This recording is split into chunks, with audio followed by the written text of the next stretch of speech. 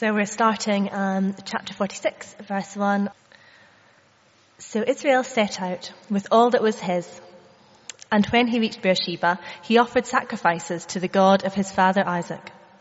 And God spoke to Israel in a vision at night and said, "Jacob, Jacob." "Here I am," he replied.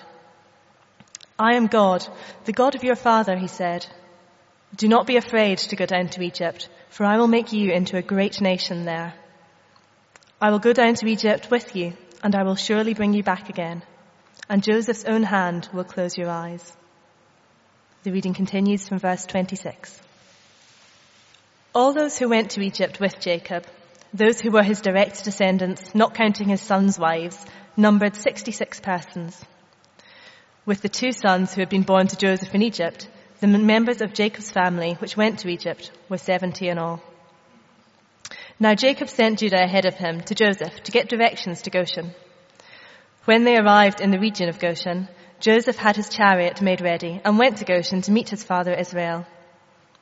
As soon as Joseph appeared before him, he threw his arms around his father and wept for a long time. Israel said to Joseph, "Now I am ready to die, since I have seen for myself that you are still alive." Then Joseph said to his brothers and to his father's household, "I will go up and speak to Pharaoh, and will say to him, 'My brothers and my father's household, who were living in the land of Canaan, have come to me. The men are shepherds, they tend livestock, and they have brought along their flocks and herds and everything they own.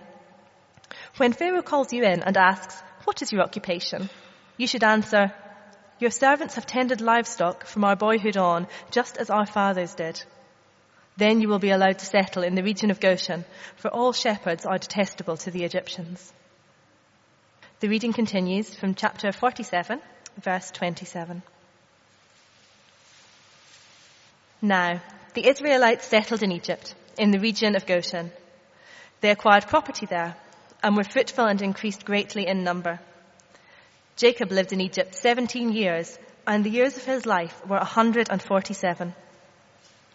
When the time drew near for Israel to die, he called for his son Joseph and said to him, "If I have found favor in your eyes, put your hand under my thigh and promise that you will show me kindness and faithfulness. Do not bury me in Egypt, but when I rest with my fathers, carry me out of Egypt and bury me where they are buried." "I will do as you say," he said. "Swear to me," he said. Then Joseph swore to him, and Israel worshipped as he leaned on the top of his staff. Sometime later, Joseph was told, "Your father is ill." So he took his 2 sons, Manasseh and Ephraim, along with him. When Jacob was told, "Your son Joseph has come to you," Israel rallied his strength and sat up on the bed. Jacob said to Joseph, "God Almighty appeared to me at Luz in the land of Canaan, and there he blessed me and said to me, 'I am going to make you fruitful and will increase your numbers. I will make you a community of peoples, and I will give this land as an everlasting possession to your descendants after you.'" The reading continues from verse 17. When Joseph saw his father placing his right hand on Ephraim's head, he was displeased. So he took hold of his father's hand to move it from Ephraim's head to Manasseh's head. Joseph said to him, "No, my father, this one is the firstborn. Put your right hand on his head." But his father refused and said, "I know, my son, I know. He too will become a people, and he too will become great. Nevertheless, his younger brother will be greater than he, and his descendants will become a group of nations." He blessed them that day and said, "In your name will Israel pronounce this blessing. May God make you like Ephraim and Manasseh." So he put Ephraim ahead of Manasseh. Then Israel said to Joseph, "I am about to die, but God will be with you and take you back to the land of your fathers." The reading continues from chapter 50, verse 12.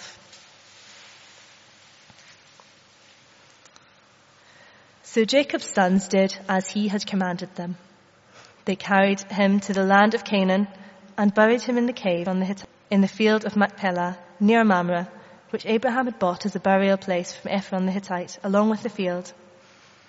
After burying his father, Joseph returned to Egypt, together with his brothers and all the others who had gone with him to bury his father. When Joseph's brothers saw that their father was dead, they said, "What if Joseph holds a grudge against us and pays us back for all the wrongs we did to him?" So they sent word to Joseph, saying, "Your father left these instructions before he died. This is what you are to say to Joseph. I ask you to forgive your brothers the sins and the wrongs they committed in treating you so badly. Now please forgive the sins of the servants of the God of your father." When their message came to him, Joseph wept. His brothers then came and threw themselves down before him. "We are your slaves," they said. But Joseph said to them, "Don't be afraid. Am I in the place of God? You intended to harm me, but God intended it for good, to accomplish what is now being done, the saving of many lives. So then, don't be afraid. I will provide for you and your children." And he reassured them and spoke kindly to them. Joseph stayed in Egypt along with all his father's family. He lived 110 years and saw the third generation of Ephraim's children. Also, the children of Machir, his eyes were placed at birth on Joseph's knees. Then Joseph said to his brothers, "I am about to die, but God will surely come to your aid and take you up out of this land to the land he promised on oath to Abraham, Isaac, and Jacob." And Joseph made the sons of Israel swear an oath and said, "God will surely come to your aid, and then you must carry my bones up from this place." So Joseph died at the age of 110, and after they embalmed him, he was placed in a coffin in Egypt. This is God's word. Let's pray as we look at this final section in the story. Our Father God, we pray that you would help us to understand as we read this ancient story about the God of today, the God in whose hands we live, the God to whom we can entrust our lives. And we ask this for your glory. Amen. It is not the end. It is not even the beginning of the end, but it is the end of the beginning, said Winston Churchill. Don't laugh, it was a particularly good impression. I've been practicing it in the mirror all afternoon. He said that in 1942. And the same is true of chapters 46 to 50. There were still 3 years of war left when he said that. Chapters 46 to 50 is not just the end of the story of Jacob and his sons. It is also the end of the book of beginnings, the book of Genesis. But it is just the start of the great story of salvation that God launched in Genesis 3, and that will unfold slowly but surely through thousands of years of history until it reaches its climax with the life, the death, the resurrection of the Lord Jesus Christ, almost 2,000 years later. This is the end of the book of beginnings. And throughout this story, we've been learning about God's providence, which is how God works through the circumstances of daily life, often when it just looks like mess and chaos to us. But God is providentially at work in all the circumstances, bringing about his good purposes. And we need to know this. We need to get this lesson, this truth that God is in control, buried deep in our hearts if we are to trust this God. Because for all of us at some point, if it hasn't happened already, it will do. Life will get confusing and painful. And unless we understand that God is in control, when life gets painful, we will run from him rather than running to him. And chapters 46 to 50 prove to us that God was always in control of this chaotic story. That he was always working out his plan set out in Genesis 3:15 to raise up a serpent crusher from the offspring of Eve, one who would finally triumph over sin and death and bring an end to the pain and suffering of our world. This same God is the one who is at work in your life today. This same God is the one who holds you in his hands. And so it is very important that we learn about him together. We're going to whiz through chapters 46 to 49 before slowing right down as we build towards that verse that's on our service sheets, the key verse that unlocks the whole of this story, chapter 50 and verse 20. And as we get to these final chapters, we'll see that God starts to tie up some loose ends. And there is a symmetry in these last chapters that shows that God has been at work throughout, that these aren't random events, that God isn't somehow rescuing the day at the end like a movie hero where everything's gone wrong, but somehow he makes it right. Instead, we see hint after hint that God has been at work throughout and that all has gone according to plan. So the story started in chapter 37, and you'll see a number of deliberate contrasts if you flick through. So 37 verse 2, Joseph lives 17 years with his father Jacob in Canaan. 47 verse 28, Jacob lives 17 years with Joseph in Egypt. Chapter 37 verses 5 to 9, Joseph dreams his brothers will bow down before him. Chapter 50, 18, his brothers bow down before him. Chapter 37 verses 4 to 8, the brothers hated Joseph. Chapter 50 verse 15, the brothers fear that Joseph will hate them. Chapter 37 verse 4, the brothers can't speak a kind word to Joseph. Chapter 50 verse 21, we're told Joseph speaks same word kindly to them. Chapter 37 verse 28, the brothers sell Joseph as a slave. Chapter 50 verse 18, the brothers do what? They throw themselves before him as Joseph's slaves. In other words, the story's been like a tapestry, at which point I'm stepping slightly outside my areas of expertise. What I do know about tapestries is that if you look on the back side of a tapestry, it is a mess. Just a total mess of loose thread and just random bits of fabric. It's only when you turn it over and look on the other side that you see the Norman conquest of Britain or whatever it is that your particular tapestry happens to depict. And from a human perspective, the story of Joseph has been like that. And from a human perspective, our lives are often like that too. Just a confusing mess of seemingly random events and pointless suffering that cannot possibly serve any good purpose. But as we stand back and as we turn over the tapestry, if you like, for the story of Joseph, we see that the random actions of this ragtag group of people, some of who have been trying to obey God, some of them have been trying to disobey God, and others of them are just completely ignorant even of the existence of the one true God. And yet somehow, through it all, through them all, God has been at work, weaving subtly, gently, his beautiful purposes in ways which they were completely unaware of at the time. And it's only as we stand back at the end that we can see the wonderful pattern that God has been weaving. He didn't just roll the dice in chapter 37 and see what would happen. God was at work, planning, purposing, controlling, ensuring that his will was done. The other thing we see throughout this story, and I think especially last week we saw, is that it's full of hints and shadows that point to the Lord Jesus Christ. And again, when this seemingly random series of events, when you stand back and look not just at the story of Joseph, but at the whole Bible, you realize that God has been at work not just resolving this family, but working out his perfect plan of salvation for all people who would trust in him. And details in this story don't just tie up with this story, they tie up with the story of the Lord Jesus Christ. God's pattern is more beautiful than any of us could have imagined. Well, let's look at it in a bit more detail. So Jacob takes the family to Egypt, verses 1 to 4 of chapter 46. Now, the focus of God's promise to Abraham and his family in Genesis chapter 12 and verses 1 to 3 is a chosen nation, a people, enjoying God's blessing in a promised land. And at this point, Jacob and the rest of the family, other than Joseph, already live in that promised land. So it seems just absolutely nuts for them to up sticks and go to Egypt and leave the promised land. But God appears at Beersheba. He always appears at the beginning of journeys of obedience in the Old Testament.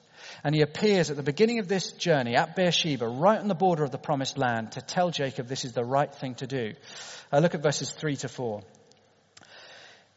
I am God, the God of your father, he said. Do not be afraid to go down to Egypt, for I will make you into a great nation there. I will go down to Egypt with you, and I will surely bring you back again. And Joseph's own hand will close your eyes.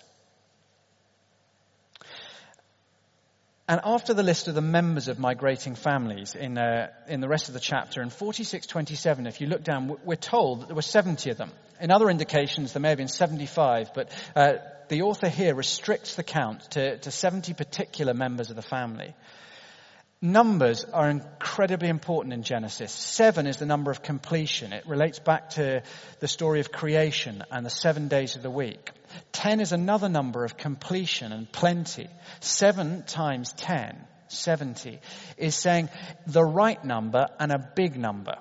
That's what it means. In other words, they may not yet be the vast nation that God has promised he will make them into, but already God is fulfilling his promise that Abraham's seed will become a great people to bless the world. The next time we meet them in the book of Exodus, they will be a teeming nation.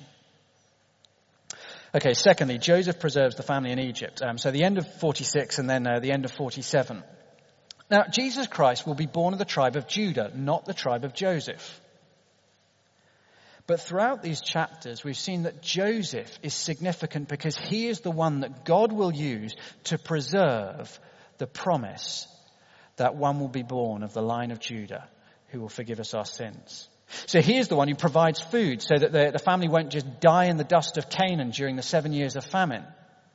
He is the one who shows grace and forgiveness so that this family of bitter feuding and jealousy won't just be torn apart by vengeance and blood feud. And this is the reason that so many chapters of Genesis are devoted to somebody who is not part of the line of promise. He is the preserver of the line of the serpent crusher.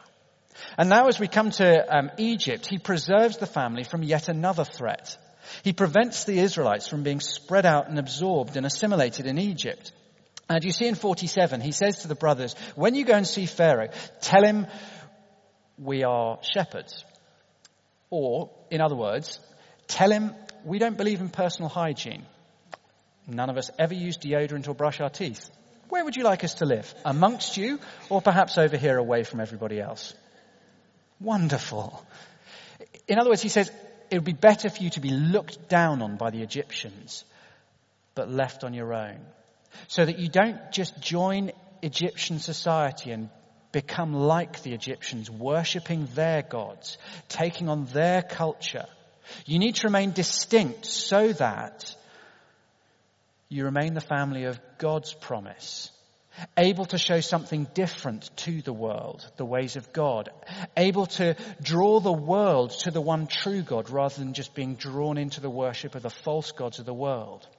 And that's why he says, make clear to Pharaoh that you're shepherds. He is the preserver of God's promises. Well, thirdly, the pattern of older and younger continues. Don't you wish all sermons could get through chapters this quickly? Chapter 48, verses 1 to, don't answer that question, verses 1 to 9. Now, throughout this story and throughout the whole of Genesis, human plans, human priorities, human desires have been overturned by God. Again and again, he chooses people and you think, what are you doing? Seriously, if you put me in charge, God, I'm not using that wicked fool.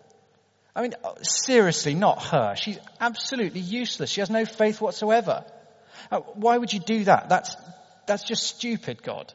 That makes everything harder, and that's not neat or sensible. Why are you doing something so obviously wrong, God? You really think it's as if you're trying to make life difficult for yourself. But it's not just this story. Actually, when you read the whole of the Bible, you realize this is the pattern throughout Scripture of what God seems to do. God is always using weak and despised people.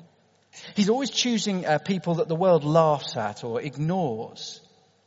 He's always using, have you noticed, in every one of his stories, it's childless women, lesser sons, despised people, lowly rejected brothers. God is always doing things that make it clear that there is no human explanation for what God is achieving. Eventually, the serpent crusher, the Son of God himself, will come to earth, and he will not be born in a palace to a royal family. He'll be born in an obscure village in the armpit of Israel, to a young girl from a nothing family who is engaged to be married. He'll be another statistic of teenage pregnancy. And eventually God will smash the power of sin and death and overcome the forces of evil that will drag us all to eternal death. How? Through the shameful, humiliating, naked death of a man who's been rejected by everyone. That's the way it is with God. Eternal life comes from the grave. And the Jesus who died and rose again taught us that in his kingdom, the first shall be last, and the last shall be first. All of this is to show it is God alone who deserves glory and praise for our salvation. But it should also encourage us. There's a danger that we never really go for it in our Christian lives. We never really take it seriously because, well, look at me. I've got such a compromised past. I've got no great gifts. I could never stand up and speak. I could never, go and be a missionary in a foreign country. I'm just inadequate and useless, and we mope around. We forget that God has said his treasure is in jars of clay like us, so that the all-surpassing power will be seen to be his, not ours. Stop wallowing in self-pity. Get on with serving. God shows his strength by using weak people. God shows his wisdom by using those of us who are not very clever. God shows his mercy by using those of us who think our sinful past disqualifies us from ever serving him. Turn back to Jesus, trust in the power of his Spirit, and get on with serving your Father. Okay, chapter 50. God does what God says and nothing can stop him. This is the heart of the section, the key of the story. We'll work our way up to verse 20 from verse 12. So Jacob has died and he's been buried back in the promised land. But sadly the spirit of Jacob, the deceiver, the twister, still lives on in his sons. And they fear that Joseph has only been kind and forgiving to them out of respect for his father. And once the old man's out of the way, well, then they will reap the terrible vengeance that the almighty Prime Minister of Egypt can so easily bring about. And so they do what Jacob would have done as a younger man, and they lie. Verse 16. So they sent word to Joseph saying, "Your father left these instructions before he died. This is what you are to say to Joseph. I ask you to forgive your brothers the sins and the wrongs, the evil they committed in treating you so badly. Now please forgive the sins of the servants of the God of your father." When the message came to him, Joseph wept. His brothers then came and threw themselves down before him. "We are your slaves," they said.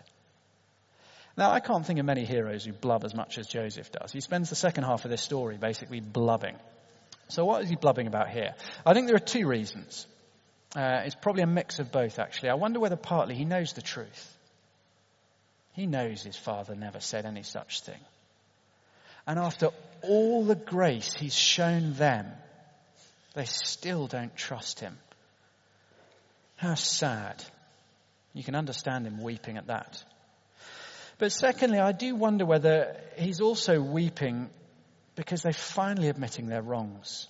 They're not young men anymore. They're in their 50s and 60s probably. And yet this is the first time that publicly they've confessed it was evil and wicked for us to sell you into slavery. Finally there is confession. Finally there is repentance in this family that's been torn apart by jealousy. And so Joseph weeps. We said before, I think especially last week, that Joseph is a type of Jesus, a sort of shadow. He's like Jesus in some ways, and he's never more like Jesus than here. In the way that he responds to his brothers as he shows them grace and refuses to hold their sins over them and instead takes them. Well, now we come to verse 20, and as I said, the key to the whole story. This is the story of all Jacob's sons, but Joseph is the central human character. But you'll notice that when the central human character of this story speaks, almost every time he speaks, he talks about God, and in particular, he talks about God's sovereign control of all that has happened in his life. And here he draws it together into one key lesson, verses 19 to 21. But Joseph said to them, "Don't be afraid. Am I in the place of God? You intended to harm me, but God intended it for good, to accomplish what is now being done, the saving of many lives. So then don't be afraid. I will provide for you and your children." And he reassured them and spoke kindly to them. Question for you. Who is responsible for selling Joseph into slavery in Egypt? Joseph's brothers or God? Both. Both. The difference, verse 20, is their intention. The brothers intended harm to Joseph. They wanted him gone. But God intended blessing. And look how much broader God's blessing is than the harm. The blessing that involves the saving of many lives and the accomplishing of all the great things now being fulfilled.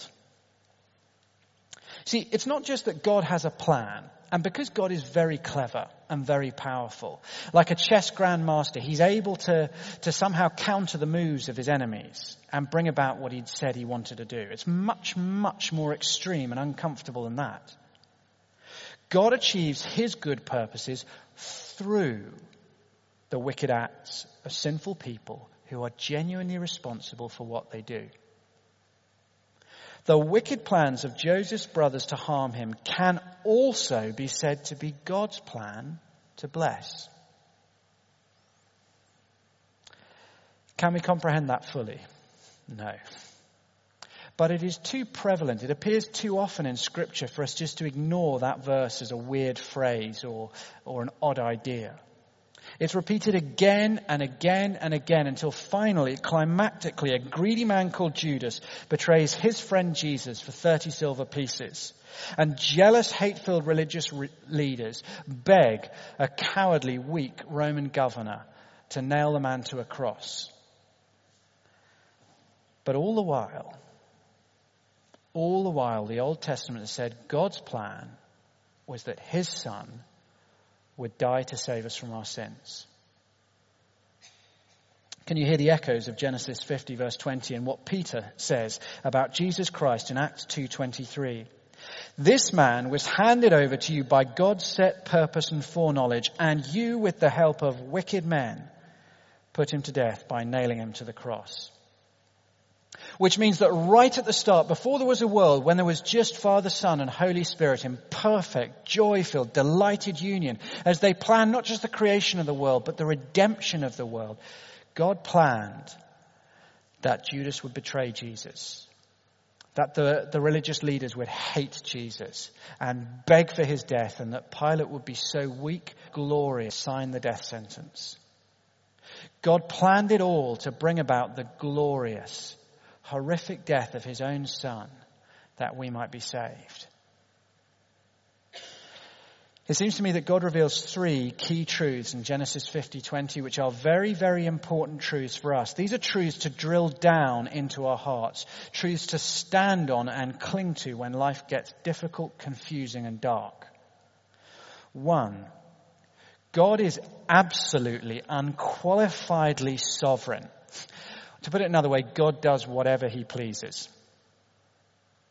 2, God is absolutely, unqualifiedly good. What pleases him is to bless us. And 3, we are absolutely, unqualifiedly responsible for what we do.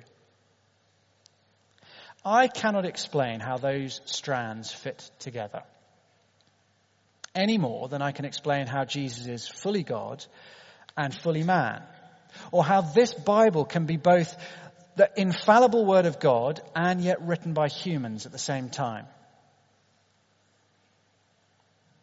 You see, the problem is, at this point, usually the preacher says, it's a bit like this.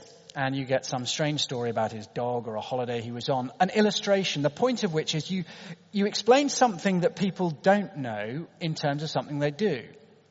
You know, what's it going to taste like? A bit like chicken, really. You know, whatever it is you're going to be eating, it seems.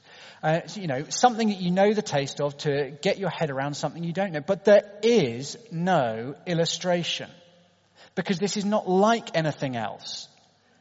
The way a completely sovereign, uncreated creator who made everything relates to the responsible, rational creatures that he's made. It's not like a parent who knows exactly what their child will do.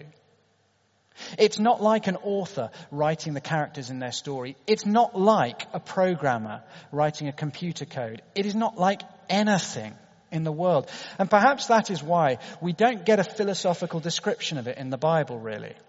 Some long treatise explaining how our finite, tiny human minds can comprehend the vastness of God and put him into the box of, I've got that sorted. We don't get the broken down explanation we want. Instead, we just get chapter after chapter after chapter after chapter after chapter of practically how it works out. Showing God as absolutely sovereign and yet showing us as responsible for what we do. Why do you get all those chapters? Now this bit I can illustrate. It's so that we'll learn to trust God. It's a bit like getting on an aeroplane. My father's an aeronautical engineer. He has explained to me using pieces of paper and pens and equations that I couldn't understand how it is that an aeroplane gets into the sky. I've nodded to make him think I was cleverer than I am. But like most of us here who are not Imperial College students, I have no idea how 400 tons of metal gets off the ground and goes from A to B. But I've seen it happen an awful lot. In fact, I've seen it happen so often that I have no problems getting on a plane and trusting that if I sit in this seat and the pilot looks over the age of 25, we'll be all right. And so I'm happy to get onto an aeroplane. God is a whole lot more reliable than aeroplanes, but the principle is the same. Story after story, so that even if I don't understand how these things can work out, I've seen the principle so often that I know I can trust this God. I know that he's in control. I know that he's working for good. I'm so sure of that I can trust him even when I can't understand it in my life.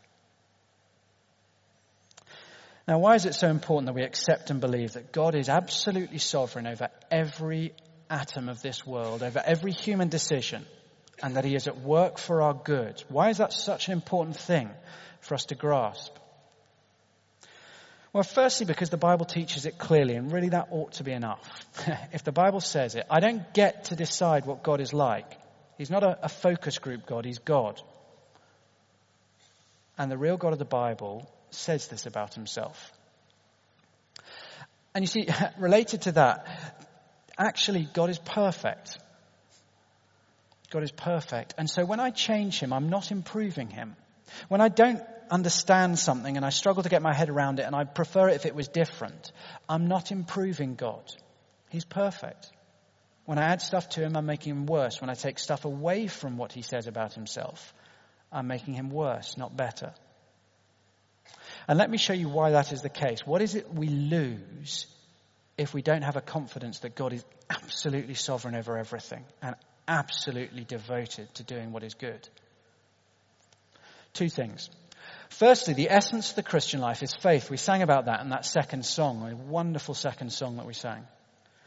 We trust in a God we cannot see with our eyes, and we're heading towards a world that has not even been made yet.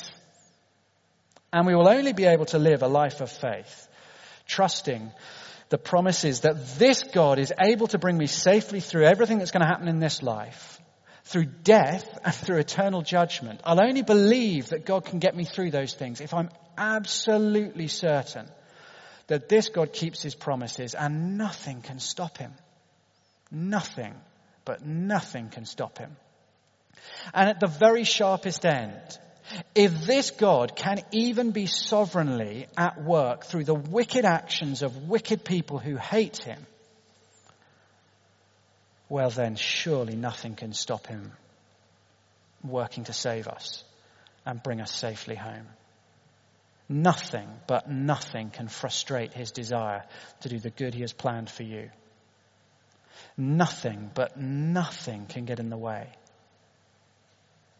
Now, one day you and I will see that everything has been part of his plan to bless his people and even us. None of the things you suffer are pointless. All are part of his purpose. Depression, bankruptcy, divorce, car crashes that were your fault, cancer that just hit, disappointing lives that just never quite worked out the way we'd hoped or expected. One day we will see that through it all, it wasn't that God let stuff happen and said, don't worry, oh gosh, what a mess, I'll make up for it afterwards. It's much more radical than that. God is at work in and through everything, using it to make us more like the Lord Jesus, using it to bless us and others, using it to bring us safely home. The story of Jacob and his sons teaches that again and again. We see things that make no sense in chapter 37 and seem to take God's purposes backwards. Things that are just profoundly evil and disgusting in chapter 38. Things that are totally unfair in chapter 39. We see things that don't get resolved for year after year after year in the following chapters. We see people at the hands of the greatest power in the world at the time, and yet still nothing can stop God. And God is at work through it all, doing good, bringing blessing, and saving the world. Learn the lessons of Joseph. God is faithful to do everything he has promised. Related to that, and perhaps even more pointedly, evil is not off the leash. I remember hearing something a guy said who was suffering just one of those horrendous personal tragedies. And he said this, it's not a phrase you often hear. He said, the hand of the Lord is heavy on me right now, but I am glad it is his hand. The story of Jacob and sons teaches that the knife that cuts you and me with relationship pain, joblessness, mental illness, physical illness, or 1,000 other afflictions is not wielded by the random madman called fate, as if chance actually determines how your life will go. It is not wielded by the wicked, unforgiving brute called karma, as if everything that happens to you is your fault. It is undeniable that the knife of our life circumstances can cut very deeply and very, very painfully. But it is held in the hands of the God who loves you more than you will ever know. How can I say that? Because he gave his own son to die on a cross for you and for me. Someone has to be holding that knife. It's either blind chance, karma, or the loving God who is willing to give his own son to die for you. Who do you trust? I am so glad that as much as I struggle with it and as much as it causes me to have anguished questions to God about what he's doing, at least I know who to ask, and at least I know he is good. He is relentlessly, unstoppably good. He has an unbreakable commitment to do good for us, a commitment he showed at the cost of his own dear son at the cross. There are no accidents or mistakes in our lives. God is sovereign, and I promise you, he is good. That is not light, fluffy comfort. Given the choice, all of us would choose a God who just gives us really easy lives. You know, the God Channel TV lives, the lives where everything just works out beautifully. That's what we want. But in the reality of a world where you and I have ruined with our sin, where there is pain and suffering and eventually death, we want to know that someone is in control, and we want to know that the someone who's in control is profoundly, unquestionably good. And we want to know that even the evil that we do and the evil that's done to us is part of his purpose to bless. Nothing is random. Nothing is pointless. And nothing is out of his control. If that can be true of the greatest wickedness of all time, the murder of the Son of God by his own creation, then it can be true of what you and I suffer too. Romans 8:28 assures us in those wonderful words, we know that in all things God works for the good of those who love him, who've been called according to his purpose. The God of Joseph is a God that you and I can trust. And our prayer should be that the lessons we've been learning week after week after week would sink into our hearts, so that when the painful times come, we don't run from God, we run to God. And we know that for all the confusion and pain, God is good, and it is God who is in control. I'm going to take questions in a moment, but let's pray together before we do that.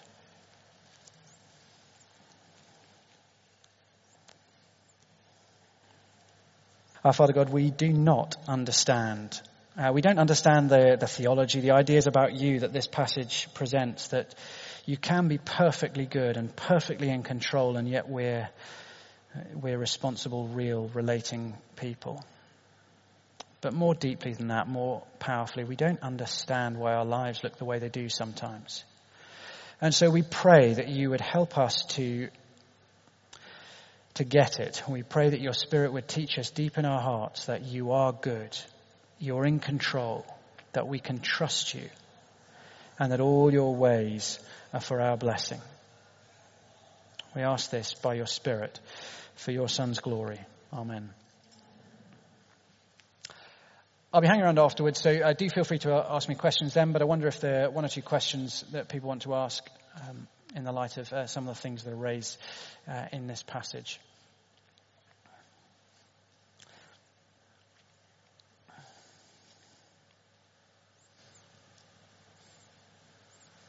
You were saying that time to time again, there's practical examples of God at work.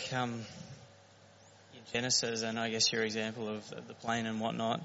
But when something happens, when, I don't know, someone dies, when someone's raped, and then you can't see practical examples of how that is good at all, or how any good comes from that. But that's difficult, isn't it? Yeah. And I guess it's easy for us to see, you know, obviously Jesus died on the cross, and we can see that he died, that he endured death for us. But then he rose again, so we see the good that came out of that. Yeah. But all too often sometimes we'll never see the good that comes out of some situations. I don't know, you've been really encouraging, so thanks for that, mate. But how would you add to that? Or is there anything else that you're going to add to that? Or I can't tell you anything which will make sense of everything that's going to happen in life. And I think one of the things that the story of Joseph does is it immerses us into a long-term mess. It's one of the great things is that it takes a long time for things to get sorted out. And not everybody in the story sees things sorted out. People die along the way. And what it does is it teaches me about the character of God. And the reason we need to know about the character of God is because there is no promise in the Bible that things will be explained. Instead, there are loads of examples of this is how God works, this is how God works, this is how God works. And so what we're given in the Bible is not a promise that God will tell me what's the point of this suffering in my life. Sometimes you do see, but often you don't. Instead, I see this is the sort of God I trust. It's a life of faith. That's why the Bible's full of history, because it's a life of faith. And I need to know what he's like. He reveals himself most perfectly at the cross. That's where we see God's character most blazingly revealed. But he also gives us hundreds of case histories through the Bible, so I can see the sort of stuff that I can't see any messes so deep and dark that God doesn't somehow bring good from it. But I see quite often it makes no sense to people at the time. Quite often people die before it's resolved. And so we have this promise that we live we live following Jesus who dies and then rises again. And one day at the resurrection, everything will make sense. This side of it, all we have is faith, but we have faith in a God with a wonderful track record. Doesn't mean it stops being confusing, doesn't mean it stops hurting, but it does mean at least we can cling to him. And although hard pressed, it doesn't need to destroy us. Time for one more. Or comfort. Is there anything from this that we can maybe apply to or comfort people who aren't Christians? Good question. So I guess there'll be some amongst us tonight who are still looking into these things, wouldn't call themselves Christians. As a church, we want to be open to everybody. In one sense, what we get in Genesis is not, there's no arguments for this is why you should become a Christian. This is the nature of the God that Christians follow. I guess what it does do is it asks the question of how you make sense of the world and how you face up to things when bad stuff happens. What is your answer? Because it does happen to everybody, and burying our heads in the sand or drinking our way through it, not great answers. So what answer do we have? And I think the wonderful thing is that in the Bible I find you need two things if you're looking into Christianity. It needs to be objectively true. There's got to be evidence that Jesus rose from the dead, the Bible's reliable. But it also got to be able to make sense of life if it's true. And I think that what I would say this shows me is here is the reality of life, and here is a God I can trust in life. This rings true and makes sense of life. And this tells me here's a God I can put my trust in. And it does beg the question of where is your trust when life gets as painful as it will do. But it also does go to the reliability of God. It's one of the incredible things is that we've got this reliable history, that there are events that happen again and again, historically recorded events that all build towards the life, the death and the resurrection. This didn't happen in a corner. The Bible's a public historical book, and that's wonderful for knowing that we can trust in the Lord Jesus. Do grab me afterwards if you've got questions. I'll hand over to Richard.